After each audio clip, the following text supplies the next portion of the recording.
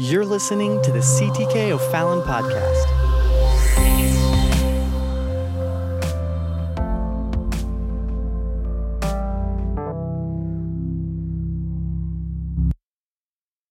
Sunday as well. So we're going to continue with our series, and I'm seeing the light at the end of the tunnel. Praise God.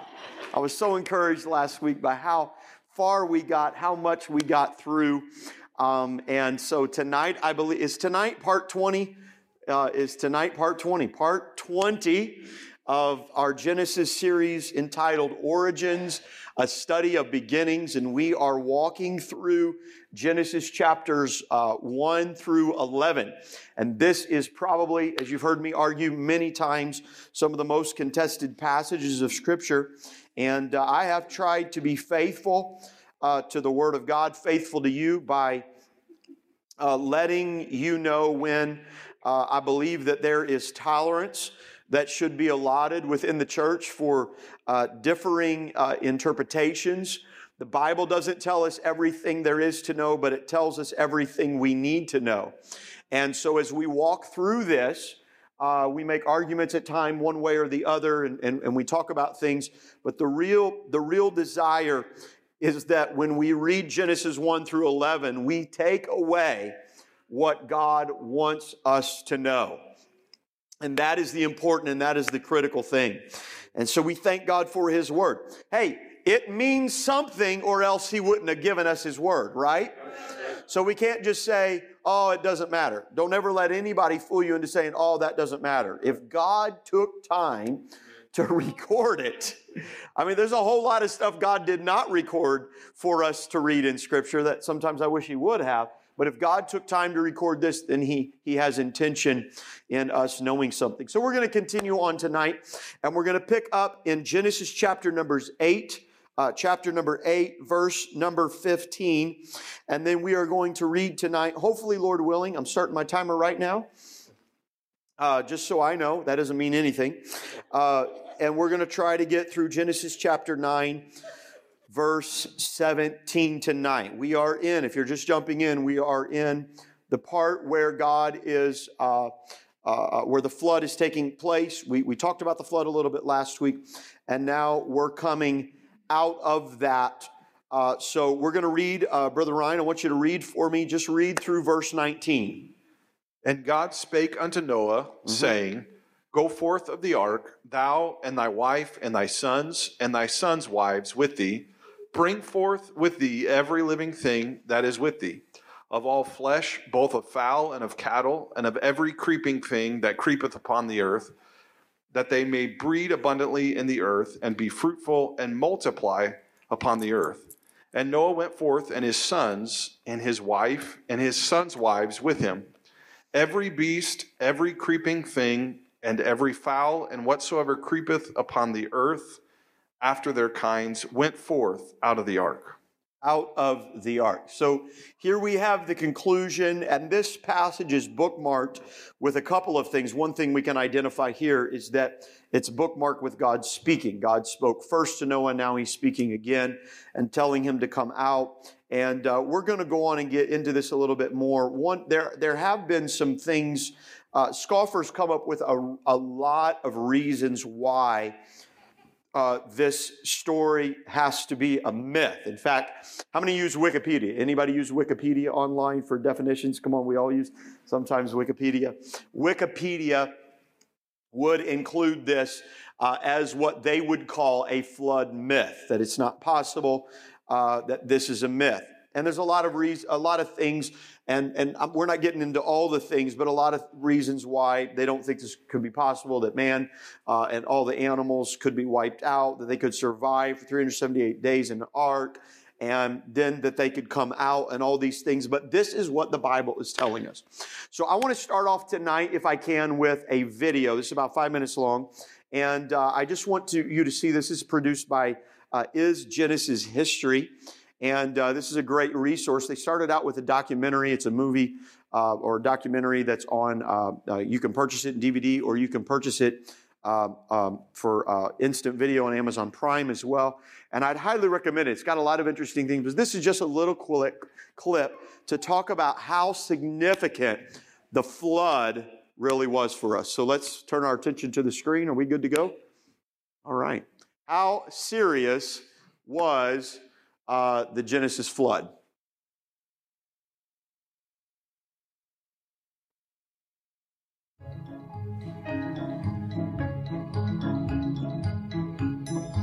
Do you think this is part of what we read in Peter when he's talking about how God formed the earth by water and through water? So it's almost as if he was using the actions of water in the very beginning. Yeah, Peter is definitely pulling back from that in order to get the imagery to remind us that the world was created with water. And that by those waters, as Peter says, the world was then deluged and destroyed. It's the waters of the world that destroyed the world at the time of the flood, and brought us to a point at the pinnacle of the flood story where it says, and the waters prevailed on the earth 150 days, and only Noah was left and those who were with him on the ark. The world is brought back to the same state at the middle of the flood that it was at the beginning of creation. It's this watery ball of unformedness with chaos going underneath as animals are being destroyed and buried and turned into fossils. But that's part of the whole point. God is resetting the world using Noah as a fresh representative of the human race like Adam. He's preserving the animals. He's not going to remake them. God's not in the business of recreating the world after the flood. So we see the flood narrative pulls a lot from what's going on in Creation Week, but it does so in an interesting way. Well, are there other clues in that Genesis history that helps us understand exactly how God then destroyed the earth? Yeah, so we've got a geological clue in Genesis about what's going on. The fountains of the great deep break. The windows of heaven were open, so we have something going on geologically to rupture the planet, and that seems to trigger this massive and unusual rain onto the earth. So we're not talking about the old nursery rhyme where just all of a sudden water, rain comes down. Right. Something horribly wrong, if you want to look at it from the standpoint of the people who are there, is beginning to happen. That children's song doesn't get us around what the flood really was like. I tell my students that aside from the crucifixion accounts in the Gospels, Genesis 7 is the worst chapter of the Bible. Because if you read Genesis 7 for what it is, it's the systematic destruction of every single air-breathing, land-dwelling creature, man, woman, and child on the world. It's awful. And that should bring us to an understanding of what sin does to our souls. But in that still was mercy and opportunity for grace, because God never pulls away his grace from people. He reached out, he became a man so that he could make that grace complete. And that's what I was overwhelmed with in the Grand Canyon as I was looking at those layers, because what struck me was even though those layers are absolutely gorgeous, especially at sunset, they represented this destruction, the judgment of God, and the life that was destroyed. And as Peter says, if you miss that, you'll probably miss that God is going to destroy the world again as a result of sin. Yeah, Peter's use of the flood is important because he's got two very short epistles. I mean, they're not long. And he uses the flood 3 times in those 2 epistles to illustrate important theological truths. And each time he does it, it hinges on Noah and the flood being real events. And he actually couples them also not only with Jesus' return, as you said, but also with creation. So what you've got are 3 events that Peter is linking together: the creation of the world, the destruction of the world, and the return of Jesus Christ for the second destruction. And the force of Peter's argument is contingent on the flood being a historical event. It's not one of those things where he's using it as an illustration. It could be mythological or what. No, the reason that we know that judgment will happen in the future is because judgment happened in the past. Well, and not only does the flood help us understand that nature and aspect of God, the holy nature of God, as he judges sin, and understanding that God destroyed it then, that he will destroy it again. But it's the record of that flood that also then helps us understand the world around us and the facts and the geology, the paleontology that you are engaged in. Without that reference of the flood, you wouldn't have that eyewitness as to what it is you're really seeing. No, and that's what Peter was helping to remind the Jews at the time that he was writing, that this is a singular event that was so utterly and completely different from everything else. That's why we know that Jesus' return is going to be an actual event that is completely and utterly different from everything else. History builds upon itself, and God does not forget the history that he has done. And he will use his prophets and his apostles to remind us of those histories. And somebody said amen. So what he's referencing here is 2 Peter chapter number 3. And if you have your Bibles, I want you to flip there really quick. 2 Peter chapter number 3, and I don't know that I gave you guys this scripture verse here. And we're going to verses 5, 6, and 7. And this is really important. I like what he does there in making the connection specifically here with why Peter draws on both creation, and he's linking creation, the judgment of the flood, and then again, the coming of Christ. And so this is what Peter says in 2 Peter chapter 3 and verse 5. He said, "For this they willingly are ignorant of, that by the word of God the heavens were of old, and the earth standing out of the water and in the water, whereby the world that then was, being overflowed with water, perished. But the heavens and the earth, which are now by the same word, are kept in store, reserved unto fire against the day of judgment and perdition of ungodly men." So that's an interesting thing. So Peter is absolutely, like he said, making a strong defense that the flood was not just an allegory. It was absolute. It was complete. And that was our main point last week, our starting point about the truths of the flood, is God's disposition against sin is absolute. So just because we are living in a period where sin is rampant and it's escalating and it seems like God is doing nothing, Peter says, don't be deceived. There's people that are willingly ignorant of this. He's saying, don't be deceived by this, because in fact, he said that this earth now is kept by God, but someday it will be brought. It will be brought under judgment by fire. And so it's with that knowledge of what God did in the past that we understand what the Bible says is coming again. And so one of the things that they highlighted there in Is Genesis History is an excellent resource, probably one of my preferred, I guess you could say, resources on some of the subject matter and topics in Genesis 1 through 11 that we've been looking at, because they do such a great job. It's a group of scientists. A lot of times it seems to be preachers and theologians that are arguing for things based just upon what Scripture says. But these men and women are not only devoted to Christ and His Word being true, but they are also scientists, and they understand what's happening in the earth. And they see the earth as testifying to the things that God's Word says. And so it's very incredible. So it's an excellent resource there. So we're looking at something absolutely catastrophic, and I will always feel like I did an insufficient job of actually explaining, when you read through this passage, chapter 7 and 8, of really understanding what's happening here. Now, a couple interesting things to note. The first thing is interesting, and I'm not a Hebrew scholar by any measures, but linguistically, or not linguistically, but as far as the literature, the historical literature that's written, they tell me that this Genesis or this Genesis flood account, the flood account is divided into 6 segments, just like creation sort of happens in 6 days. And it's sort of like that in the writing of this, when the original people would have been hearing both of these stories, they would have seen sort of some parallelism there. I guess you could say, some tie-ins.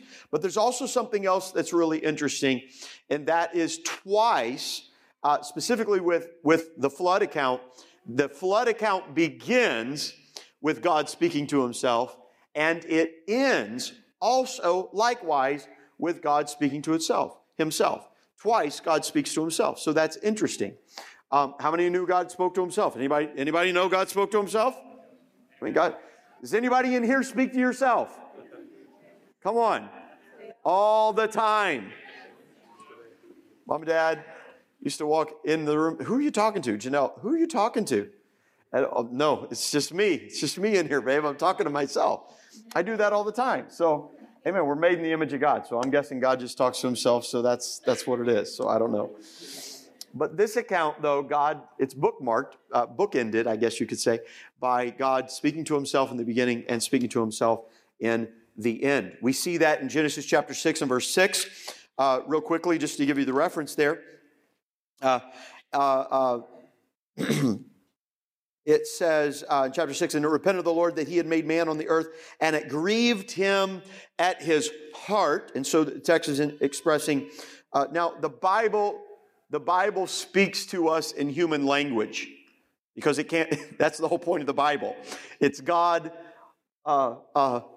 transcendent, God unknowable becoming knowable. So he speaks to us in human languages. So he uses those terminologies, I guess you could say. So it grieved him at his heart. God is a spirit. He doesn't have a heart like you and I have a heart that's functioning to keep him alive.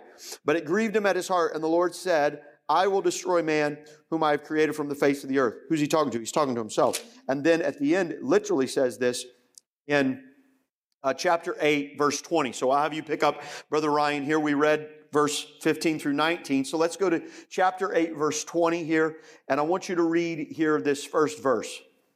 And Noah builded an altar unto the Lord. Yes. And took of every clean beast and of every clean fowl, and offered burnt offerings on the altar. Okay, read the next verse. And the Lord smelled a sweet savor. Yes. And the Lord said in his heart, I will not again curse the ground any more for man's sake. All right, so we can pause right there. So you saw that. And the Lord said in his heart, or literally they would interpret that, he said it to himself. He's emphatic. He's stating something here. And so that's just an interesting thing.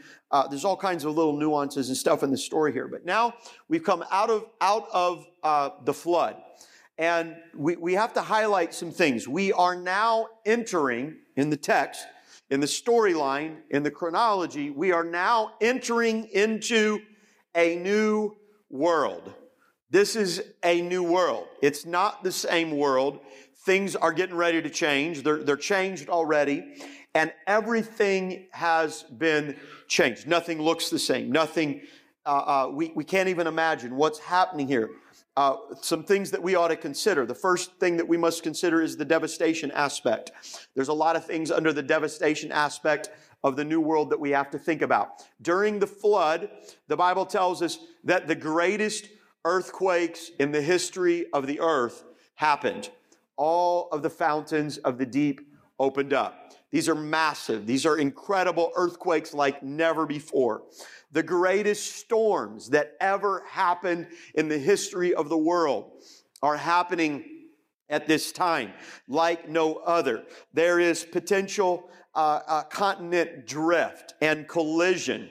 And I referenced, the irony that every mountain range in the world mirrors the lines of the nearest coast in the ocean. Every mountain range. It signifies, geologists think there had to be some kind of collision there. There had to be some kind of separation and things would rise up. I don't know if I mentioned that last week or not, but that's just an interesting thing. So these are massive changes like no other. You can't even comprehend what's happening here. When the fountains of the deep open up and the canopy of water that it seems to imply falls down, the water's going to go so high in the earth. This is probably now when in the recovery period that we enter in after the flood, when the waters recede and there's dry land.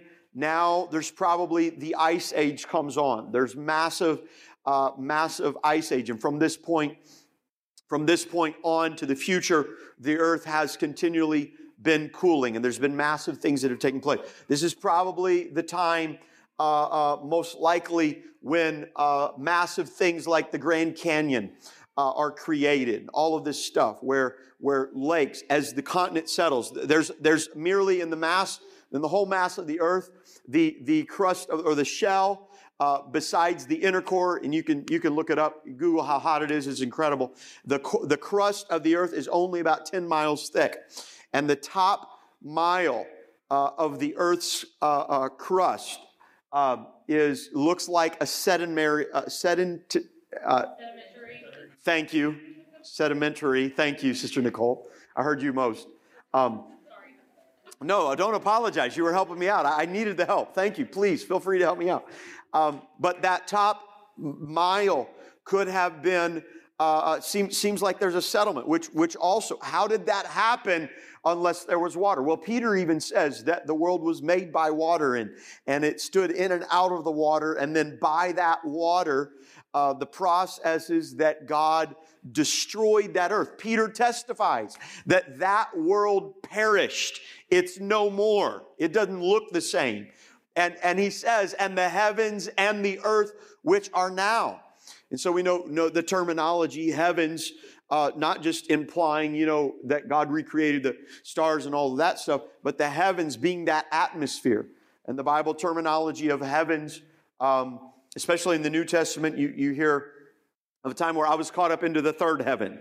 That's a heaven beyond what we could see. And so they would talk about this atmosphere above the earth as sort of being that first heaven that we see, where the clouds and everything move, and so where the birds fly. So the heavens and the earth which are now, Peter says, are new. So the old world, the heavens and the earth look differently.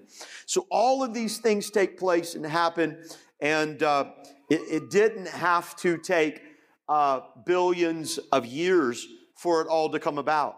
And these incredible geologists and everything else have seen and looked at how this could not have taken that long. In fact, if you take time to watch the Is Genesis history documentary, he starts out, I don't want to give it away, but he starts out in a place of the world that has canyons, plants, all this kind of stuff, flowing little creeks and all this stuff.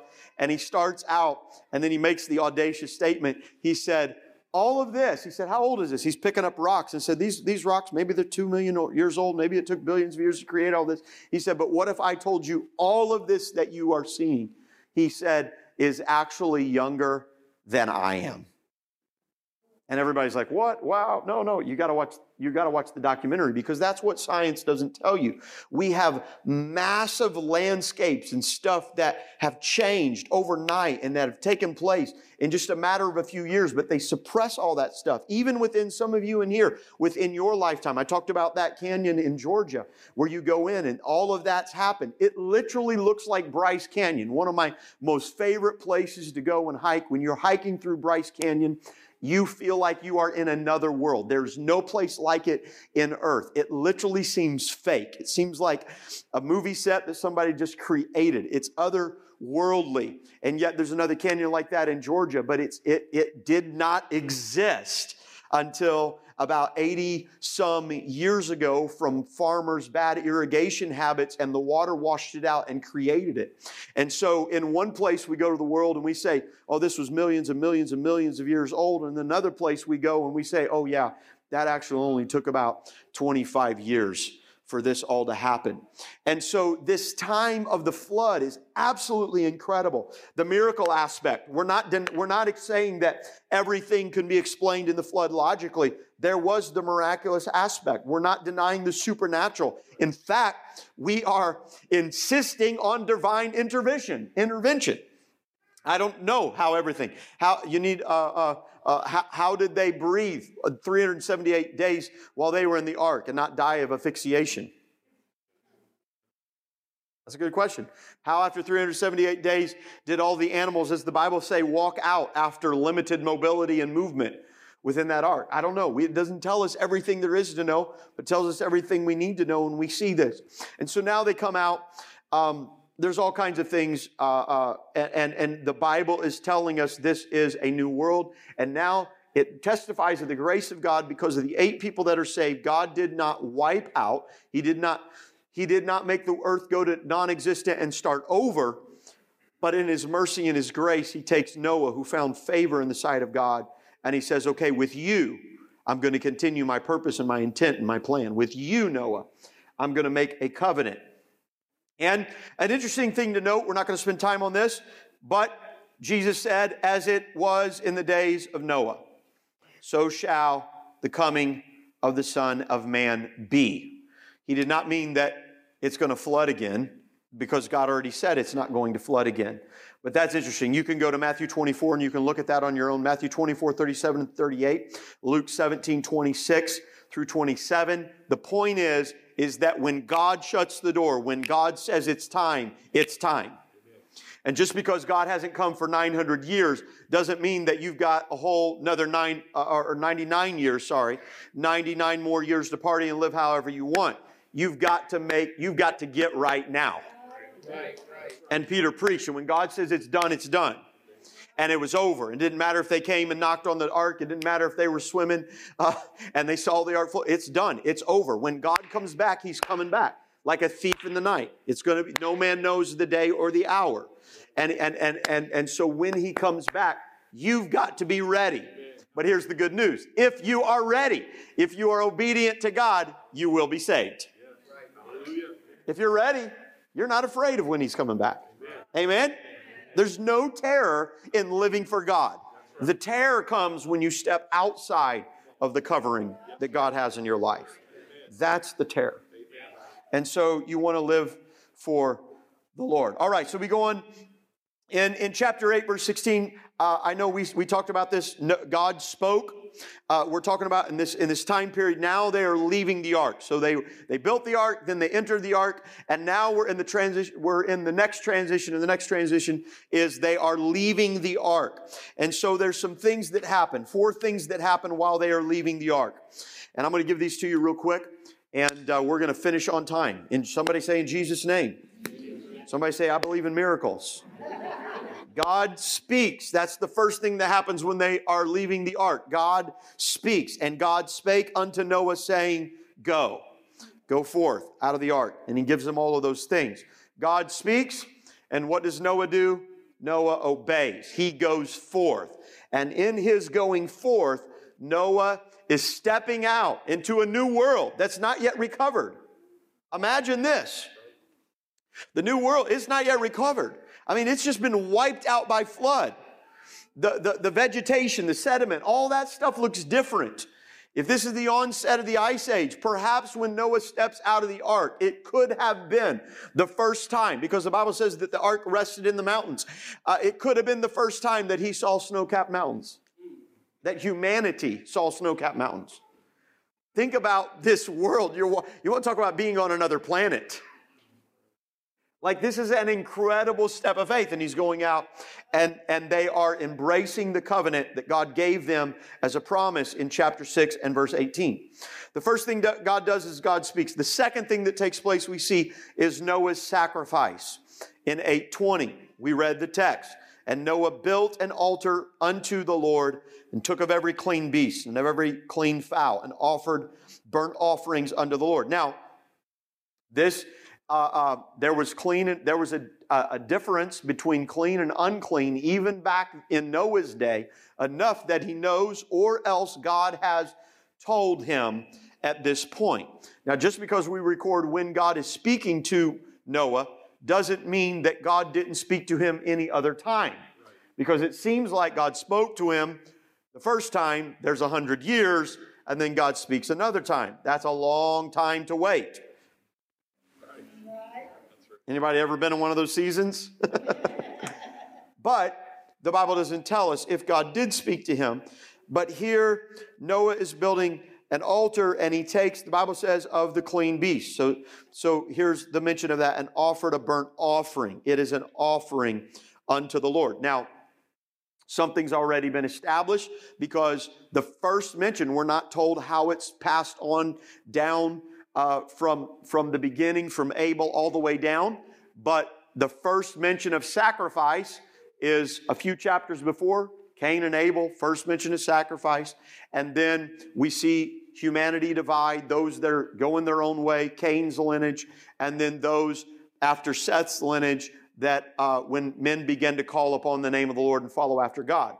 And so something happens to where Noah now knows about the sacrifice. That was demanded. So we have to make a little bit of assumption there, even though the Bible doesn't tell us. But this is actually the second mention of sacrifice chronologically in Scripture. The second mention of sacrifice, but it is the first mention of sacrifice in this new world state. And so the very first thing that takes place is there is a sacrifice. We see a sacrifice. The first sacrifice that is actually mentioned, and I should back up. This is the third mention of sacrifice. The second mention of sacrifice by man, but the first mention of sacrifice was by God as they were leaving the garden, and God took beasts and He took the skins and He clothed them.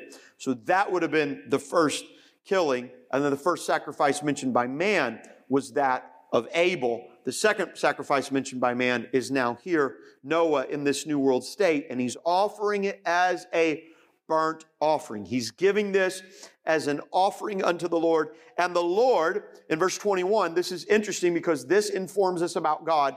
And this part, I referenced it last night if you were here in prayer meeting, but this part causes Jehovah, God of the Hebrews, to stand alone and apart from all other gods of the pagan people in this day and time. It says, and the Lord smelled a sweet savor, and the Lord said in his heart, and then God gives a response. But it says, and the Lord smelled a sweet savor. So it's interesting that God is using this, the sense of humanity smelling to liken His pleasure of the sacrifice.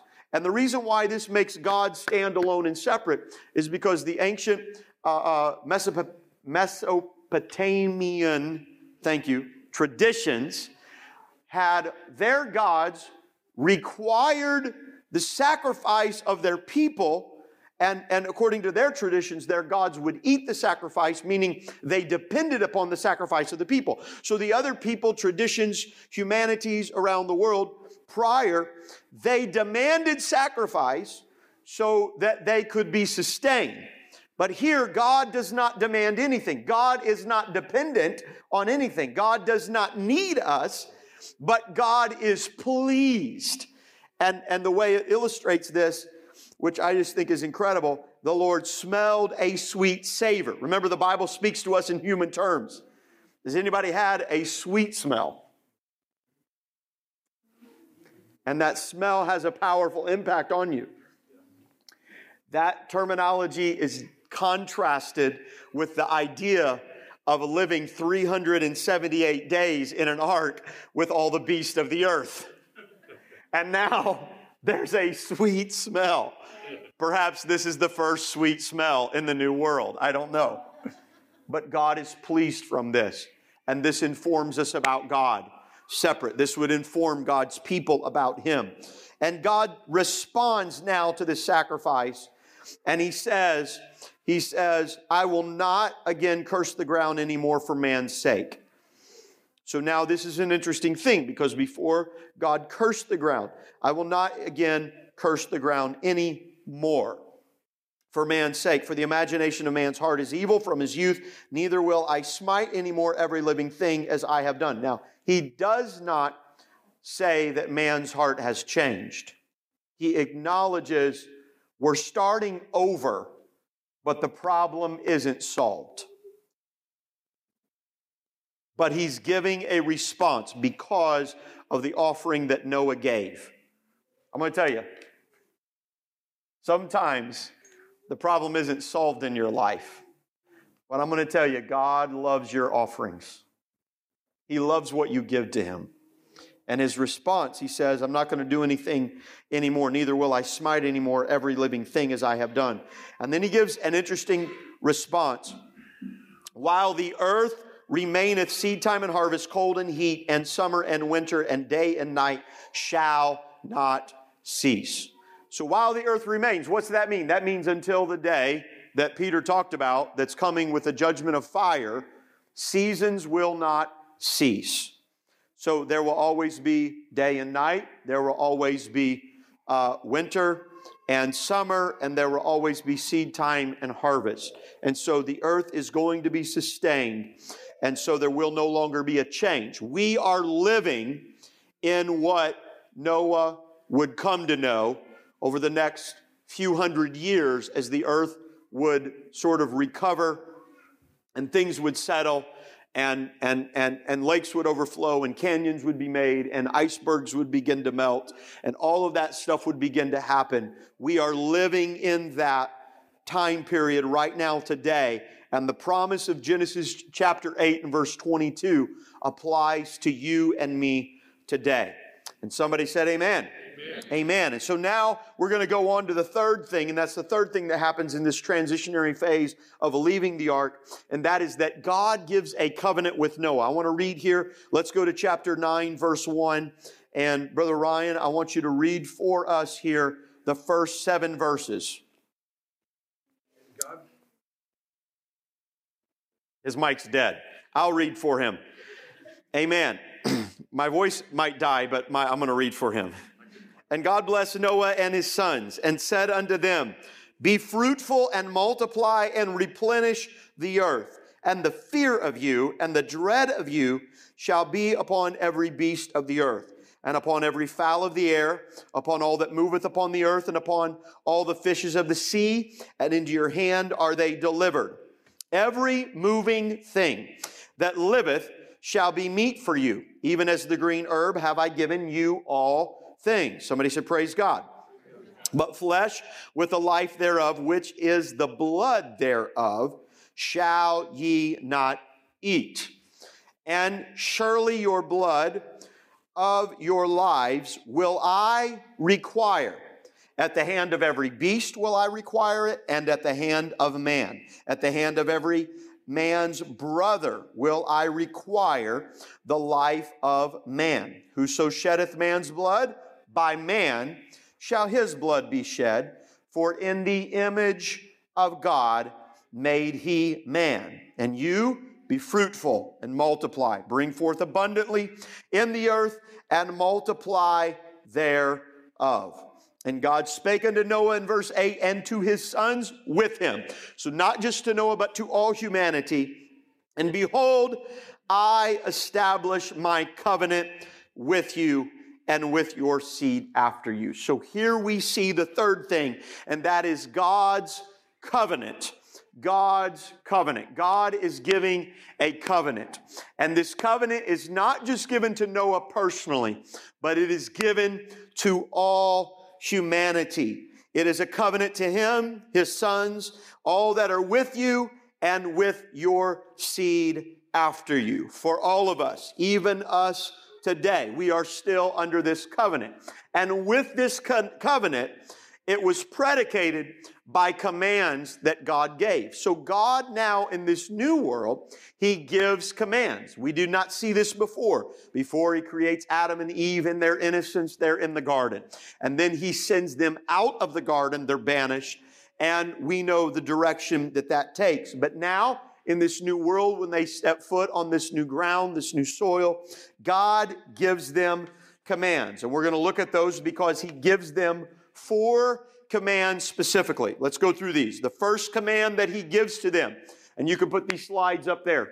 The first command is to multiply and fill the earth. You must multiply and fill the earth. God said the whole earth, you've got to go, spread out, multiply, and I want you to fill the earth. You are made in the image of God, and I want you to spread out. So this is a command. That command is still applicable to us today. All of these are. The second command that he gives to us is actually not just a command, but sort of a statement of change. This is changing. The first command was a command that he gave to them when they left the garden. But the second command now tells us that dominion, which was given to man when he was created, take dominion. Dominion now takes the form of fear. And so there's a change in the world. God speaks this into existence. Every beast, every creature, every fish. Have you ever tried to catch a fish with your hands? It's really hard because they run from you. And the reason why is because the dominion that you will have over the earth now is going to take the form of fear. Animals will no longer come up to you. They're not going to be nice to you. They're going to be afraid of you. There's going to be a natural fear between man and animals. Now, obviously, we know that there's certain things that can be domesticated and can be trained. Amen. But overall, as a general rule, we understand that when animals are left to their own, they have to learn those trusts. There is not just a natural trust there. There is a fear.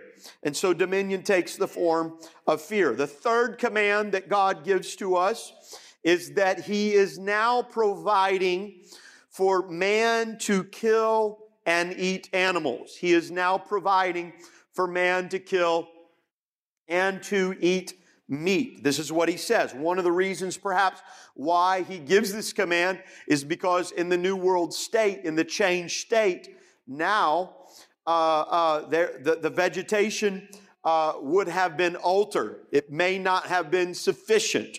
There's a change in the whole dynamics of things. There's going to be a change in the atmosphere and everything. Yes, there was vegetation before they got out of the ark, because when He sends out the dove comes back with a leaf in its mouth. So we know that there would have been some, but now God provides for man to eat meat. Somebody say, praise God. Praise God. Amen. All those of you that like barbecue, thank the Lord for this. However, God does not just say this without specifications and restrictions.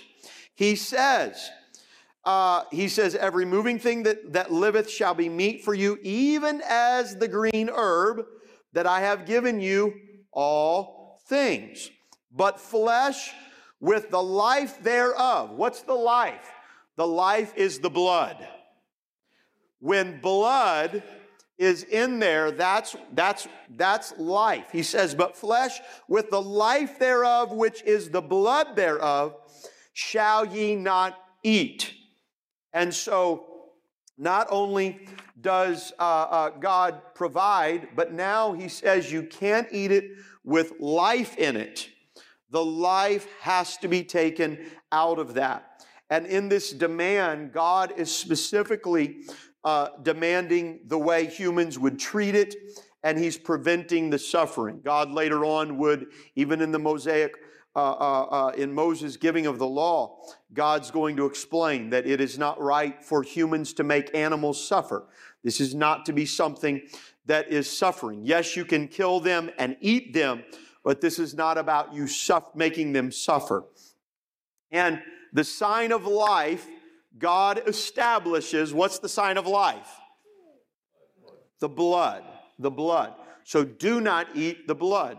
So whenever they would kill an animal, it was swift, it was quick, and they would drain the blood out and they would cook the meat. They would cook out the blood. That was the takeaway that they understood by this. And He goes on, and now we're going to the fourth command. Not only is the blood a sign of life, but the fourth command is that murder is forbidden and punished with death. Look at what He says. And surely your blood, speaking of the life, He's now talking about you individually. And surely your blood of your lives will I require. Now here's a unique distinction. The animal rights activists don't like this. The evolutionists don't like this because they think they want to lower humanity down on the same plane as all animals. But there's a distinction that God makes, and this would offend those people. He says, your blood will I require.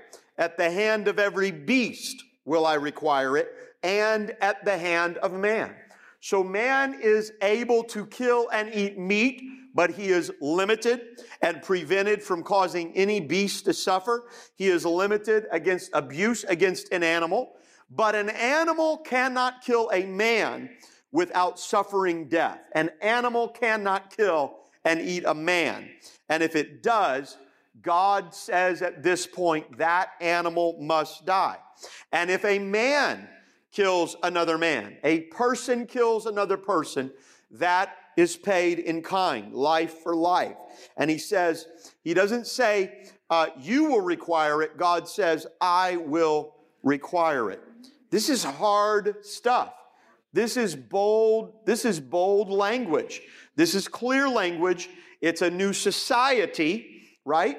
A new start, a reset. And he tells us, this is the only time he gives us an explanation for why this is. Look at what he says. He said, at the hand of every man's brother will I require the life of man. And so God instituted here the avenger of blood, if you will, later on spelled out in the law that Moses would give. He said, whoso sheddeth man's blood, by man shall his blood be shed. Why? For in the image of God made he man. In the image of God. So what God is talking about here is man is created uniquely in the image of God. There is a sanctity in human life. We talked about it in the very beginning. When God talks about the creation of man. And now it is reiterated here in the reset, if you will, of the human population. And God emphatically takes time to talk about it. Man is created in the image of God. Whenever you kill another person, that God takes that as a direct assault and a direct affront. And so God here in the Old Testament, at the new start of the new world, God required punishment by death. And this is hard language. I know some people don't like that. Now, before you jump to conclusions, think, well, God's just a mean, crude, horrible person. I know there are a lot of arguments today against capital punishment, and probably the most persuasive arguments is in episodes and incidents where innocent people have paid the price for not doing a crime. The law of Moses required certain, let's say, things had to come together. They had to be conclusive evidence that somebody was guilty of the crime before that person would be, whose life would be taken. That was made law in the Old Testament under Moses. And God felt so strongly that the innocent should not suffer that God even said, if there's only one witness, then the guilty gets to go free. Because you can't put faith in one witness because you are not God.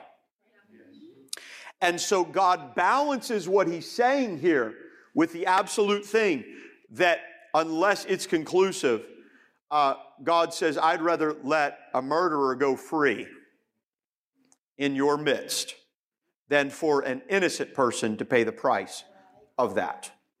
And so there were times where the guilty were in a place of going free. And if in the Old Testament, if you got away with murder, you better be very careful that you never did anything wrong again.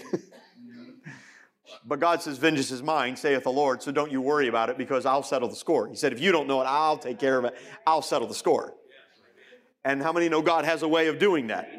I mean, if he can open up the earth and swallow a whole bunch of people, he can take care of you and me when we lie and we think we're going around, look at me, I'm getting away with sin.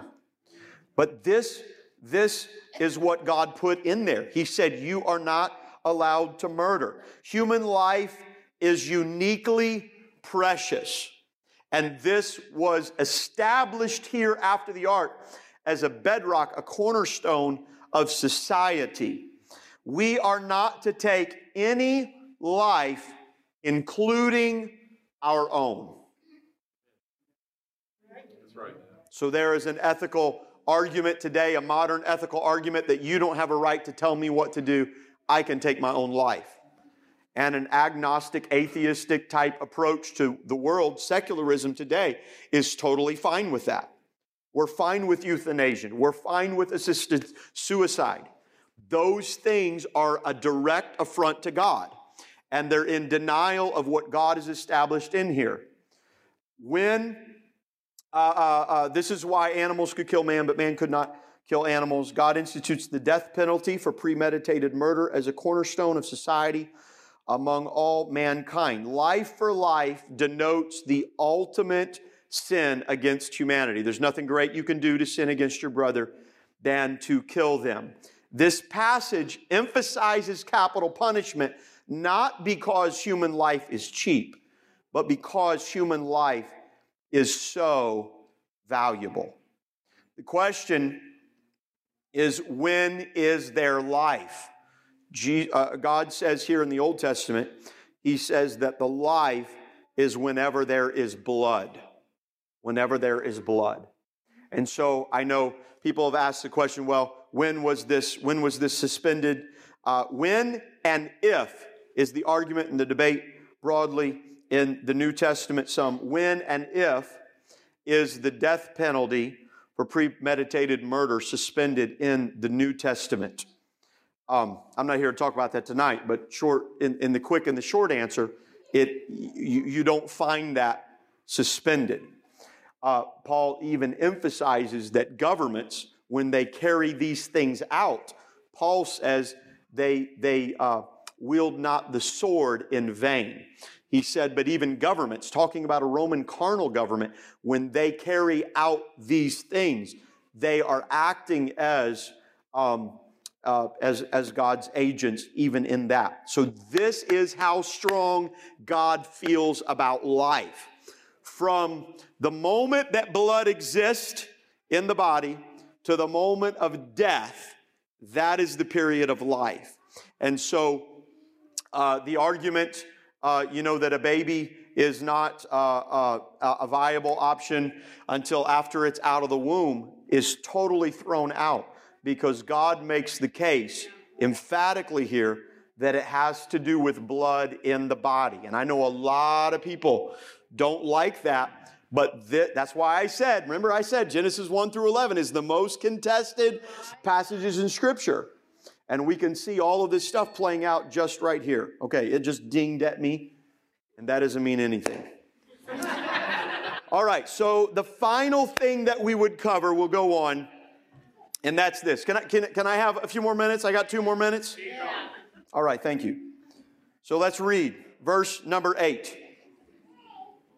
And God spake unto Noah, yes, and to his sons with him, saying, yes, and I, behold, I establish my covenant with you. Read faster. And with your seed after you. Yes. And with every living creature that yes. is with you, of the fowl of the cattle, yes, of every beast of the earth with you, from all that go out of the ark to every beast of the earth. And I will establish my covenant with you. Mm-hmm. Neither shall all flesh be cut off any more by the waters of a flood. I'm giving you a covenant, and neither shall all flesh be cut off any more by the waters of the flood. Neither shall there be any more a flood to destroy the earth. Read on in verse 12. And God said, this is the token of the covenant. So let's stop. First off, the fourth command was God gave a promise. Or the fourth thing, not the fourth command, but the fourth thing that happens in leaving the ark is God gives a promise. And the promise, He says, never again shall all flesh be destroyed with a flood. He didn't say, never again shall any flesh be destroyed with a flood. He said, never again shall all flesh be destroyed with a flood. And then after that, He says, I'm going to go one better. He said, imagine the trauma, imagine the tragedy. After you've been through the flood, you saw the clouds, you felt the earthquake. Imagine the next time that you see a storm. The PTSD that's going to come. God says, I'm going to help you out. All right. Read on. Verse 12. And God said, this is a token of the covenant which I make between me and you and every living creature. And every living creature, that's all right. That is with you for perpetual generations. Yes. I do set my bow in the cloud. Yes. And it shall be for a token of a covenant between me and the earth. All right. And it shall come to pass when I bring a cloud over the earth. There you go. Bow shall be seen in the cloud. You'll never see a rainbow without a storm cloud. You'll never see a rainbow without a storm cloud. Now, we want to live life with rainbows and no clouds, right? But you never see a rainbow, a reminder of His promise, without a storm cloud. So some of you wondering, why is God taking me through the storm? Because He's trying to remind you of His promises, which we can so easily... I didn't come to preach. Read on. I got to go on. Verse 15. And I will remember my covenant, which is between me and you and every living creature of all flesh. Yes. Remember, God does not forget like you and I forget. So that terminology, remember, doesn't mean God's going to forget. But it's saying that He's re-emphasizing. My covenant with you. Go on. And the waters shall no more become a flood to destroy all flesh. Right. And the bow shall be in the cloud. Yes. And I will look upon it. Praise God. Remember the everlasting covenant between God and every living creature of all flesh that is upon the earth. Yes. Verse 17. And God said unto Noah, this is the token of the covenant which I have established between me and all flesh that is upon the earth. This is the token of the covenant I've established with me and all flesh that is upon the earth. You'll never see a rainbow without a cloud. And right now in our society, we have an entire movement of people that are rebelling against God, just like they did before the flood. And they have taken the rainbow to use that as their sign. And what they don't realize is there's a storm coming.